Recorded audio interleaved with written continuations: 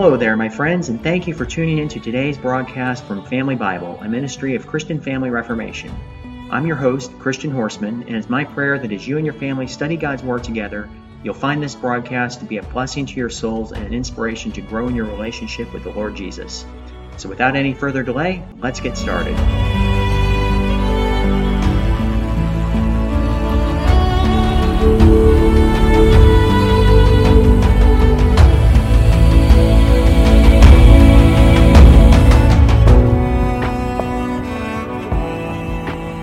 It's Saturday, September 23rd, year of our Lord 2023, and today we're taking a closer look at the 26th chapter of the book of Ezekiel. The prophet's communication in respect to Tyre is marked at the commencement by his prefixing the date when he received this word of judgment from the Lord. It was in the 11th year after King Jeconiah had been led into captivity, and thus it was also in the 11th year of the reign of King Zedekiah, and the same year that the city of Jerusalem finally fell into the hands of Nebuchadnezzar. As we consider the prophecy on Tyre, it must be kept in mind that the city was actually divided into two sections, one of which was built upon the coastline of the Mediterranean Sea, and the other built on an offshore island close by.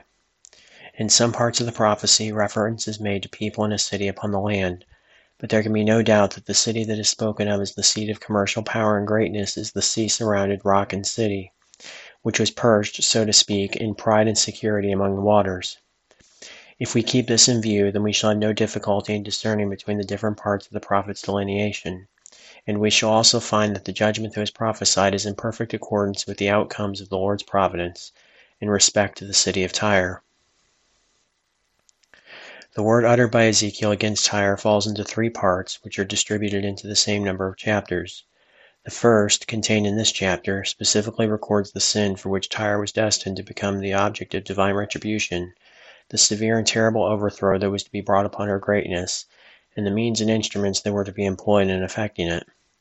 The second part, which occupies the entirety of chapter 27, is a lamentation over the downfall of so much earthly magnificence, busy merchandise, and long-continued prosperity. And the last, which takes up nearly all of chapter 28, consists of another lamentation, which is more immediately addressed to the king of Tyre, and it forms a sort of elegy upon the humiliation and dishonor which were to come over all his pride and vainglory, which had towered high above everything human, and had even vaunted itself against the Most High. The message contained in this 26th chapter falls into several divisions: the sin of Tyre, her coming doom, the instruments and means of executing it, and the effect to be produced on other nations by her sad and miserable downfall. The first of these divisions is dispatched in a single verse. Son of man, because Tyre hath said against Jerusalem, Aha, broken is the gate of the people, it has turned itself to me, I shall be replenished, she has become desolate.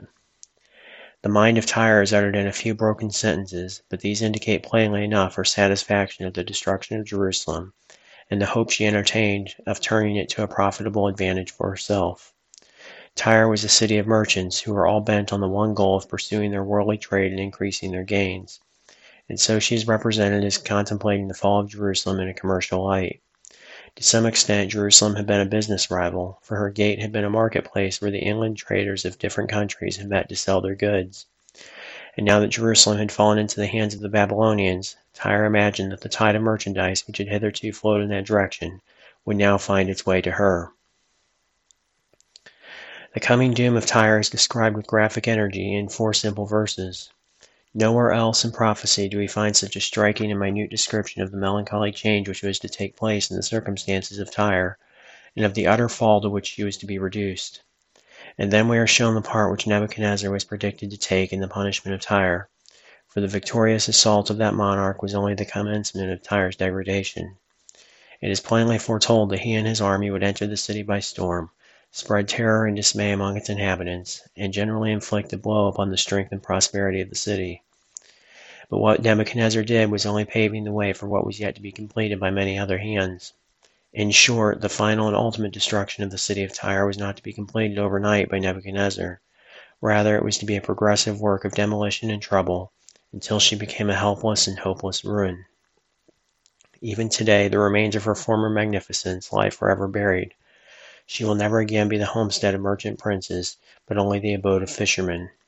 So surely does the Word of God travel on to its accomplishment, even though ages may elapse in the process, and seeming impossibilities have to be vanquished before the appointed result can be reached.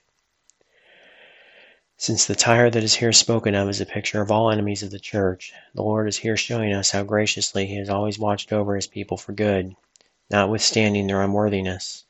The spiritual Tyre shall be thrown down, and Christ's Church shall triumph over her. May the Lord give us grace to be found among His faithful people, who shall be preserved safely under the blood of Jesus, and not among those who are worldly wise and prudent in their own conceit, who shall meet an awful end of destruction and woe, as the city of Tyre did. And this concludes our study today in the 26th chapter of the book of Ezekiel.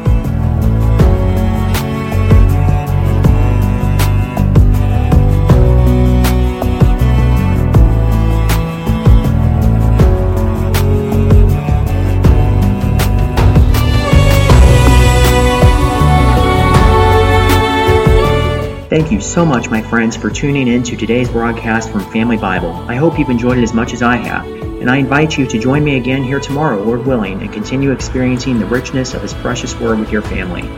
If you found this resource to be a blessing to you today, please share it with someone you know, and consider taking a moment to leave a comment and tell others what you found edifying. Also, don't forget to like and subscribe on YouTube so you'll never miss a new broadcast. And feel free to visit my website, ChristianFamilyReformation.com, for inspiration and encouragement in your family's walk with the Lord. I'm your host, Christian Horseman, and I want to thank you again for tuning in today. May the Lord inspire you to live life today in light of eternity. Seize the day for Jesus Christ.